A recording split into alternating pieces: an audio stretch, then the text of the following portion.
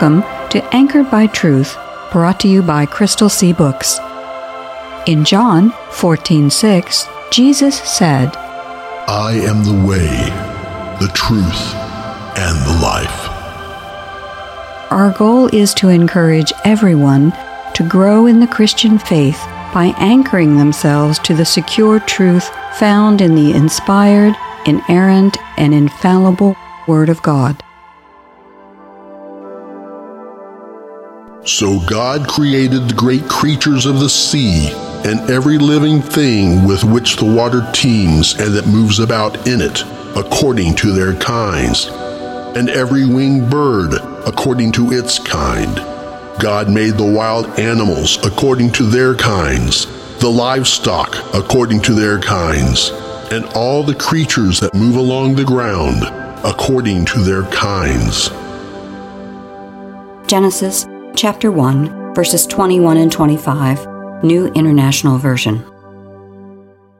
Hello, I'm Victoria Kay, welcoming you to another episode of Anchored by Truth. I'm in the studio today with R.D. Fierro, author and founder of Crystal Sea Books. Today we're continuing our discussion about Noah and the flood that's described in chapters 6 through 9 of the book of Genesis. This is actually the 7th episode that we've done in this series. So, I guess that means you think that the Bible's flood account is a subject that deserves listeners' attention. Why have we devoted so much time to a story out of the Bible that is already very well known, R.D.? Well, greetings to all the Anchored by Truth listeners. Now, as you say, the story of Noah, the flood, and the ark is a very well-known story. But as well-known as it is almost as widely misunderstood. And this is a real shame because properly understood, the story of Noah and the ark can be a really big help, a great help to people who have questions about their faith or about the Bible. Why do you say that? Because there are so many attacks directed at the historicity of the Bible, especially about amazing accounts in the Bible, like the Bible's flood account. There are so many attacks directed at the historicity of the Bible that when believers actually begin to understand the amazing amount of evidence that testifies to the truth, to the accuracy of those stories, it can be a very uplifting moment for those believers. You know, there may be no part of the Bible that is more disputed than the opening chapters of the book of Genesis. Even people who will accept the Bible's accuracy in many other areas often fall into the trap of believing that the first several chapters of Genesis are either allegory or myth. Even very strong Christians have been led down the path to believe that Genesis, at least the early parts of Genesis, is simply an extended allegorical introduction that was penned by an ancient writer to explain the universe's existence in a scientifically unsophisticated age. Or, even worse, some believers may have succumbed to the critics' contention that Genesis is just another of the various creation myths, and that the Genesis account isn't any more credible than the creation myths of other ancient civilizations. You know, there were attacks against the book of Genesis before Charles Darwin released his famous book about the origin of the species in 1859. That was the book that popularized the evolutionary hypothesis. But the attacks against Genesis have certainly escalated in both volume and vitriol ever since Darwin's famous book. Now, some observers have labeled these arguments, these attacks, these disagreements as a battle for the beginning. And you worry the church has been losing the battle for the beginning for some time now, don't you? Well, unfortunately, the evidence that the church has been outmaneuvered in the battle for the beginning can be found in just about every school and classroom in America, up to and including the university setting.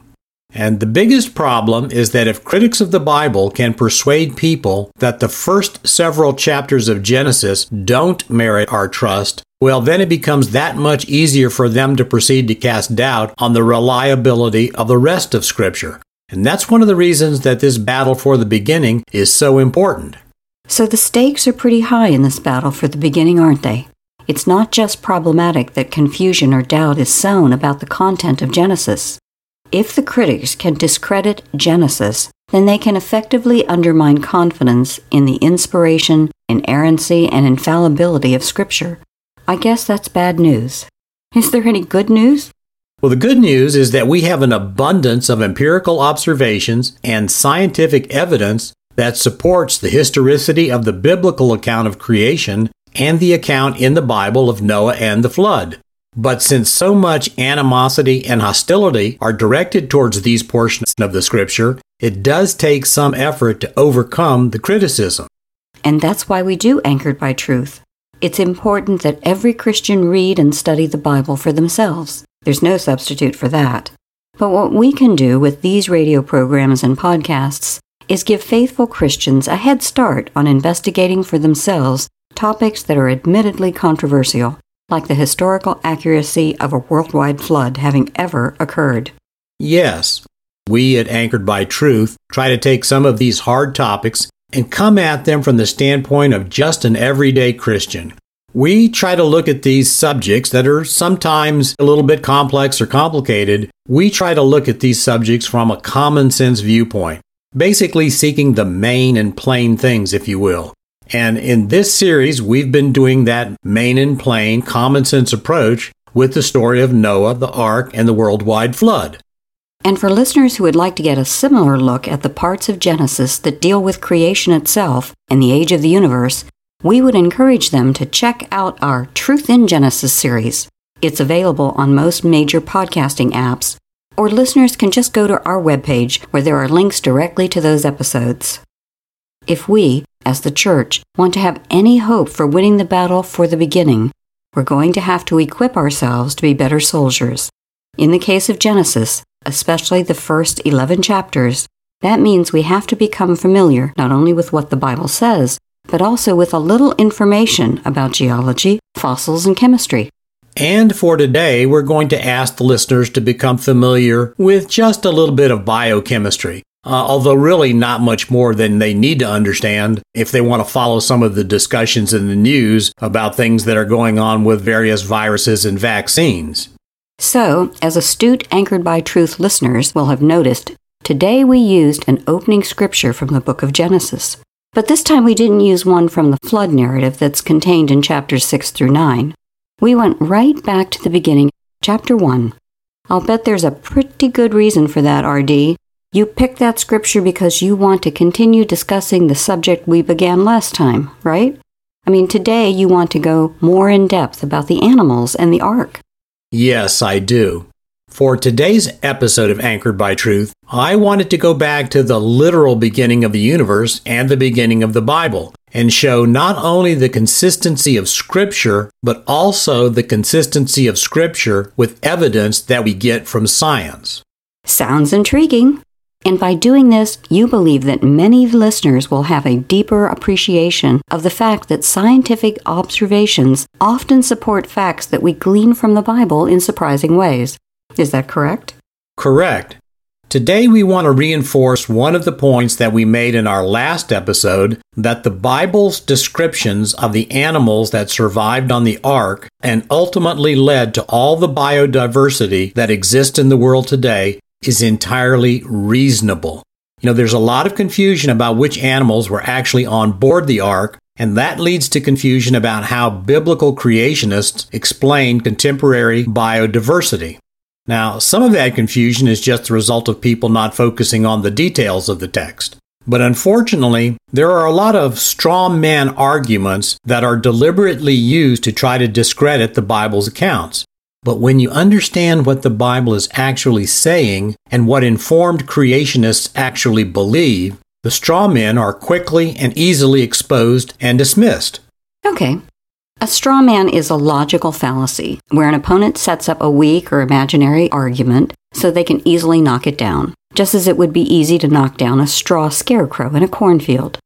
Can you give us an example of a straw man that is often used by those who try to discredit the historicity of the flood story? Well, one straw man used to try to discredit the Bible's flood record is by saying that there is no way that you could build a single boat that could hold 2 of every species on Earth. For instance, there are hundreds of recognized breeds of dogs, and naturally that doesn't even begin to include other canine species such as wolves, jackals, foxes, etc. There are also dozens of recognized breeds of the common house cat.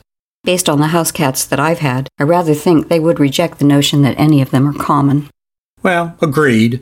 No house cat, worthy of the title, would ever accept the label of being common. Anyway, there are dozens of breeds of cats that are recognized by breeding associations, and that doesn't include the dozens of varieties of wild cats, both large and small. And dogs and cats are, of course, just two of the categories of animals that we know about today that have dozens or even hundreds of species.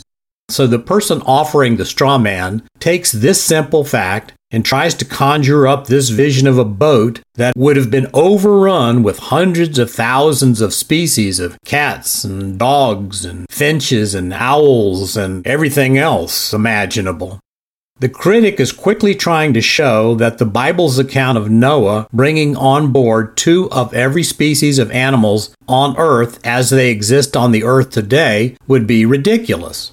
But of course, that's not what the Bible actually says, is it? As we heard in our opening scripture, the Bible does not say that God created species, but rather that God created kinds of animals. And as we mentioned in our last episode of Anchored by Truth, a biblical kind is much broader than what is referred to as a species in terms of modern taxonomy. We touched on this in our last episode. Can you remind us of what we talked about? Sure. Chapter 1 of Genesis notes that God created animals, land, sea, and air animals, according to their kinds. And as we noted last time, there is not a one-to-one correspondence between the biblical term kind and any modern taxonomic classification. But a kind is definitely broader than a species. You know, the current taxonomic hierarchy uses 8 levels. Now, going from the general to the specific, they are domain, kingdom, phylum, class, order, family, genus, and species. Most creationist biologists believe that the biblical kind falls somewhere between a family and a genus. So when the Bible uses the word kind, the Bible is simply referring to animals that can breed together and produce fertile offspring. In other words, the biblical term kind is a functional rather than a categorical definition. And this is a key point. It will eliminate a lot of confusion if people get away from the notion that somehow Noah was instructed to carry 2 of every species of land animal on the earth on the ark. That's simply not the case. And that same word kind is used with respect to the instructions Noah received about which animals to take on the ark. In Genesis chapter 6, verse 20 and 21, God told Noah, quote, "You are going to bring into the ark 2 of every kind of bird, of every kind of animal, and of every kind of creature that moves along the ground will come to you to be kept alive." Unquote. So what we heard in our opening scripture from Genesis chapter 1 is consistent with this instruction in Genesis chapter 6. Precisely. And it is also consistent with what we see in nature, not only at the level of what might be termed gross morphology, but also with the biochemical observations we see in cell machinery. So, here is where we get into the biochemistry you mentioned earlier. But before we delve into that, what do you mean by gross morphology? Well, within biology, morphology is simply the study of shapes and the arrangement of the parts of organisms with respect to how those parts function and develop. Morphology is a basic part of assigning animals to their various taxonomic classifications. For instance, it's pretty easy for just about everybody to distinguish between cats and dogs because of how they're shaped. And even though cats and dogs can come in a wide variety of sizes and colors, it's still easy to tell cats and dogs apart. And even though lions, for instance, are much bigger than, don't call them common, house cats, all cats have distinctive features that tell us that they are part of the same general group. In the world of taxonomy, all cats belong to the family Felidae. So all cats share certain features in their appearance, and they all have common functional features. All cats have 5 toes on their forefeet and 4 on their hind feet. They all have curved claws, which are attached to the terminal bones of their toes with ligaments and tendons. Now, this enables them to do that famous thing cats can do, which is to extend or retract their claws. Cats have lithe and flexible bodies, and they have muscular limbs that enable them to be agile, and which frankly gives them superb balance. So just from their morphology, their shape, and the arrangement of their parts, we can tell that all cats are related, and modern taxonomy assigns them to their own family. And we know that the family of cats, Felidae, is clearly distinct from the family Canidae, which is the taxonomic family to which dogs are assigned. Okay, that seems fairly straightforward. But how does this help confirm the biblical text that we have been talking about? Because the Bible tells us that God created various kinds of animals, and that all animals, as well as plants for that matter, reproduce within their kind. Now, one straw man that is often hurled at biblical creationists is that we insist on the, quote, fixity of the species. Well, then the critic then observes that since new species emerge on the earth all the time, then the Bible can't be trusted, in part because they say, well, you creationists insist on fixity of the species, and fixity of the species is refuted by science. But creationists don't insist on fixity of species, do they? We believe that the Bible describes the fixity of the kinds, and as we have been discussing, a biblical kind is much broader than a taxonomic species. That's what makes the fixity of species allegation a straw man. It's a flimsy argument that is never used by informed creationists. Exactly right. And as you have observed, we do observe, even from morphology, that there are discontinuities that we observe in nature, such as the difference between dogs and cats. No one worries that because we have a male dog at home and a female cat, that the dog is going to get the cat pregnant. Adopt a male cat from the pound, and the situation changes instantly.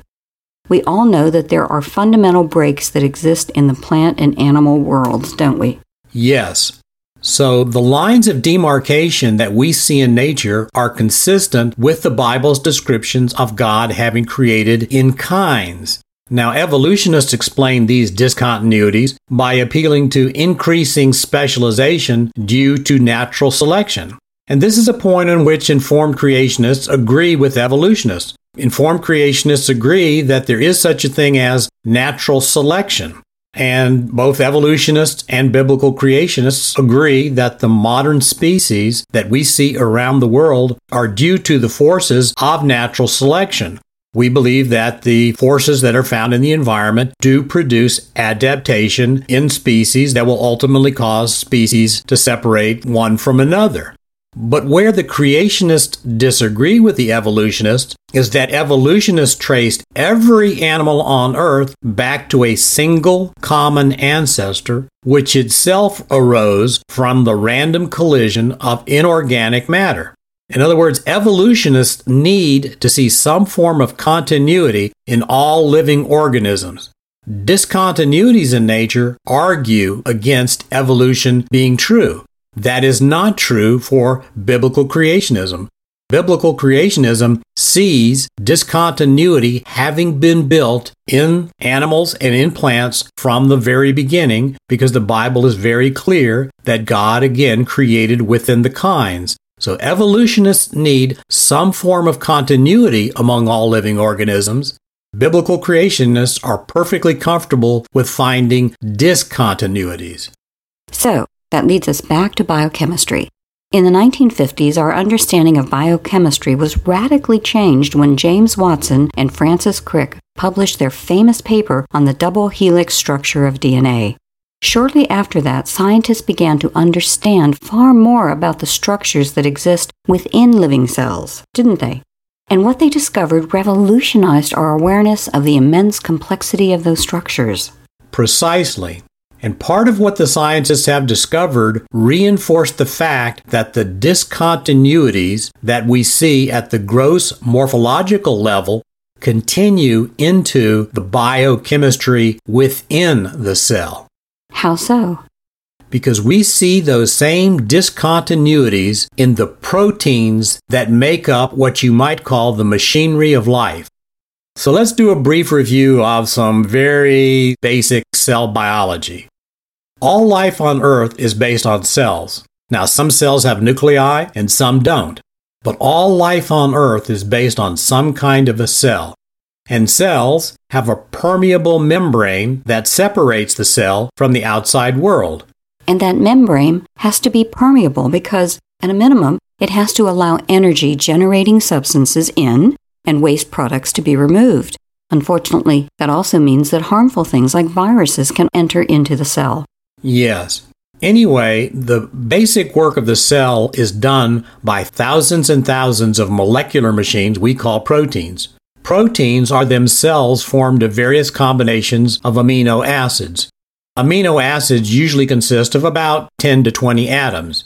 Now, there are hundreds of amino acids that exist, but only 20 of those hundreds are used by living creatures to build proteins. And science has now mapped the exact amino acid sequence for thousands of proteins, just like putting a series of letters on the board, and that's why today we talk about the genetic code, because we can see exactly how all of those amino acids are positioned in long sequences to form the various proteins and nucleic acids, and that enables us, in effect, to have that string of letters that we call the genetic code. So one of the things that we now know from the cellular biochemistry is that there are certain proteins that are common across a wide variety of living creatures. And we know that the individual structure of that protein, even though the protein is common across all kinds of different plants and animals, we know that the individual structure of that protein within that particular species is dependent on the creature that protein is serving. Therefore, we can now measure at a molecular level the degree of variation between those creatures by looking at the variance in these proteins that are common across many different species. So let's say that someone went up to a board in front of a classroom and wrote a sequence of, say, 30 letters on the board. Then someone else went up to the board and wrote the same sequence but switched a few letters around. We could tell precisely what the amount of difference was between the two sequences. If the sequence varied in 3 places, they would vary by 10%. If they varied in 6 places, they would vary by 20%. Exactly. Well, we now know that the discontinuities, the breaks that we see between creatures, the ones that we can easily see with our naked eyes, we now know that those same discontinuities are repeated in the microscopic world. For instance, there's a protein called cytochrome C, which is closely connected with cellular energy production. And as such, this cytochrome C protein is found in animals as diverse as bacteria, wheat, yeast, fish, and mammals, among others. Now, if the evolutionary hypothesis were true, you would expect the variance of the protein structure to be considerably less between a bacterium and a yeast than between, say, a bacteria and fish, or bacteria and birds, or between bacteria and mammals. Because supposedly from an evolutionary standpoint, yeast would be closer to a bacterium than a horse or man. According to evolution, simple organisms preceded complex ones. Fish preceded dinosaurs that turned into birds, and all of this preceded mammals.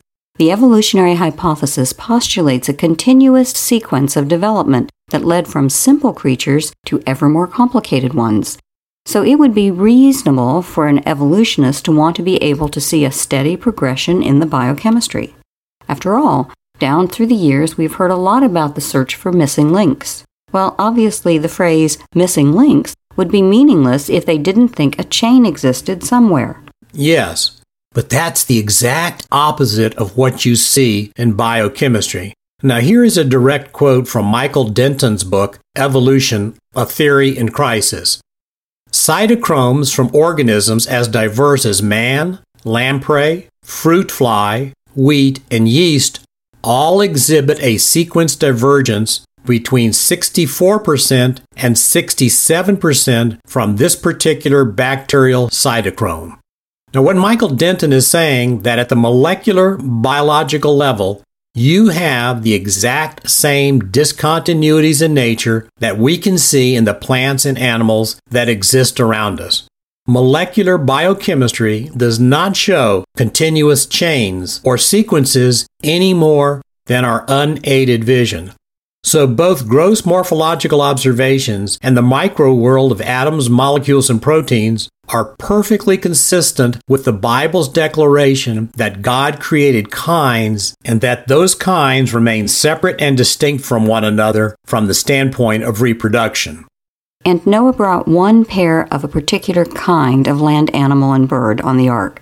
Those the adaptive abilities built into the DNA of those kinds was able to produce all the various species today. Would you say this proves the truth of the Bible account?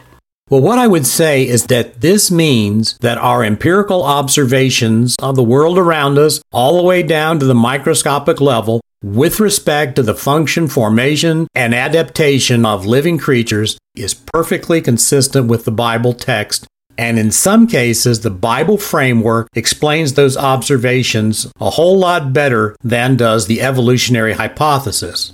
Evolution looks for continuity. The Bible describes a natural world that is fundamentally discontinuous when it comes to reproduction.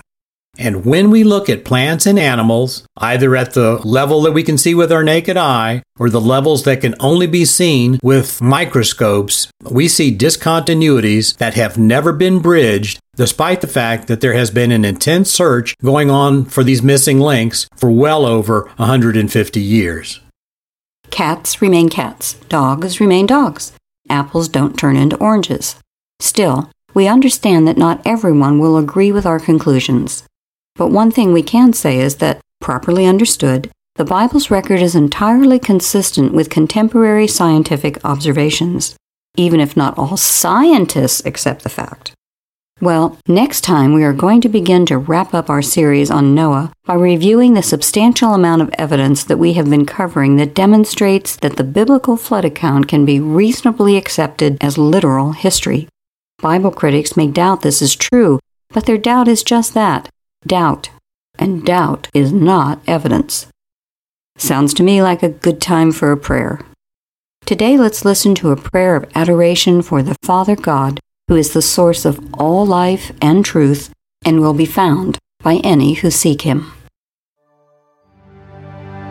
A prayer of adoration of the Father.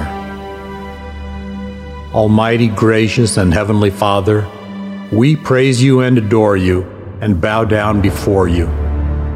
We are overcome by thoughts of your majesty and excellence, and we humbly come to you to worship you in spirit and in truth.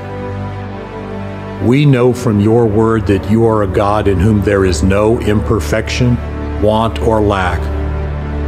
You are perfect in all of your attributes and all of your ways.